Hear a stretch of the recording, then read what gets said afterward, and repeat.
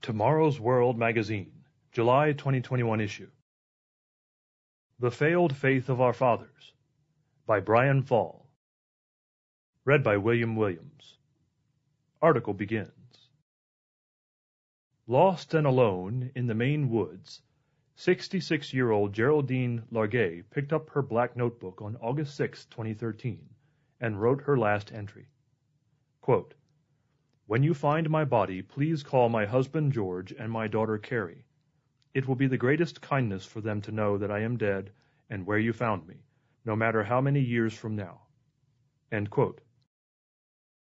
Mrs. Largay's body, zipped up in her sleeping bag, was found years later by a surveyor, her remains only 2 miles from the well-traveled Appalachian Trail. She was presumed to have tragically misread her maps, making more than one wrong turn. From the article, Lost Hiker was 2 miles from Appalachian Trail when she died. NBCnews.com, May 27, 2016. Every year, somewhere, a traveler's wrong turn has disastrous results. Many sense, too, that society itself has taken a wrong turn and lost its way. From how we organize our government to how we practice our faith, we seem stuck in a continuing decline of standards and morals in many spheres of modern life. Where have we turned off the path? Subhead: Failed Government. Is our government inspired by God? Americans often think of the United States as a quote-unquote Christian nation without a state-established creed. But is that a fair assessment? Consider that at least 7 of America's wars have been fought against professing Christian combatants. This includes the nation's Civil War, wherein hundreds of thousands of those calling themselves Christians slaughtered other self-described Christians on the battlefield. Might the Jesus Christ of the Bible want something better from us? Luke chapter 3, verse 14, Modern English Version. Jesus pointed out that my kingdom is not of this world. If my kingdom were of this world, my servants would fight. John chapter 18, verse 36. Here the Messiah distanced himself from governments and wars of this world. Tellingly, Jesus Christ made no effort to reform humanly contrived governments during his earthly ministry. Regarding the plots, counsel, and alliances of governments, the psalmist says, "He who sits in the heavens shall laugh. The Lord shall hold them in derision. Then he shall speak to them in his wrath and distress them in his deep displeasure." Psalm 2, verses 4 through 5. Daniel wrote of a time when the God of heaven will set up a kingdom which shall break in pieces and consume all these kingdoms. Daniel chapter 2, verse 44. In Revelation chapter 11, verse 15, Jesus Christ revealed to John a future time when all the kingdoms of this world will have become the kingdoms of our Lord and of his Christ, and he shall reign forever and ever. Far from being an inside reformer, God seems to prefer starting from scratch. Why does God include every humanly devised form of government in these declarations?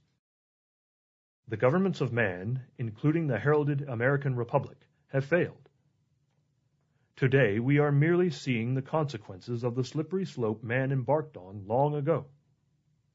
The U.S. Constitution and all other human documents intended to guide in the development of just and equitable societies, no matter how praiseworthy their positive attributes, cannot replace the Holy Scriptures in directing human behavior and relationships. After all, it is not in man who walks to direct his own steps. Jeremiah chapter 10, verse 23. As Solomon was inspired to record in 2 passages of Scripture, there is a way that seems right to a man, but its end is the way of death. Proverbs 14, verse 12, and Proverbs 16, verse 25.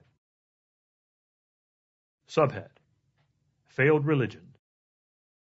Government is one matter, but are we willing to ask whether even our religion is inspired by God? Is religion at the heart of the day's moral decline? Many conservative pundits would have us reject postmodern influences and go back to the faith of our fathers, quote-unquote.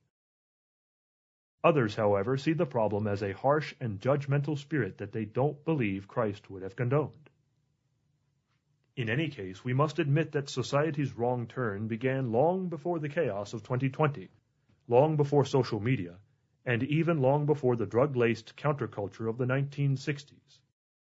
The roots of today's religious breakdown were in fact planted long before Christianity ever reached the shores of North America. How can this be?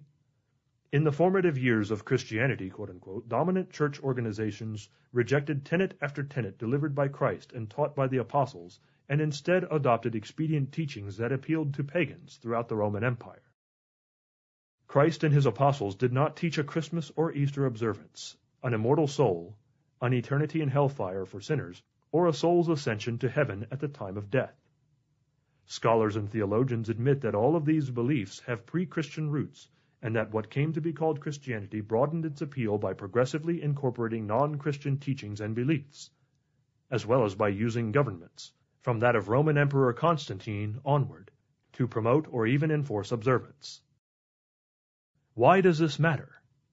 Because the Apostle John tells us that the whole world is deceived by Satan, the god of this world. Revelation chapter 12, verse 9, 2 Corinthians chapter 4, verse 4. If the whole world is deceived, that must include the third of the world's population that professes Christian belief. Indeed, as Christianity is fractured into thousands of sects and denominations, each vigorously asserting its own interpretation of Scripture, how can they all be right? And yet Christ said that he does have a little flock on the earth. Luke chapter 12, verse 32. This little flock of true Christianity does not just profess Jesus' name, it strives to abide by the divinely revealed code of moral behavior. Matthew chapter 7, verse 21 through 23. Subhead: True faith will prevail. The vast majority of humankind forgot God's true identity long ago. The prophet Isaiah spoke in ancient times of the human tendency to forget our Creator. I have nourished and brought up children, and they have rebelled against me.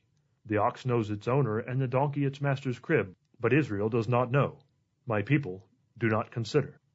Isaiah chapter 1, verses 2 through 4.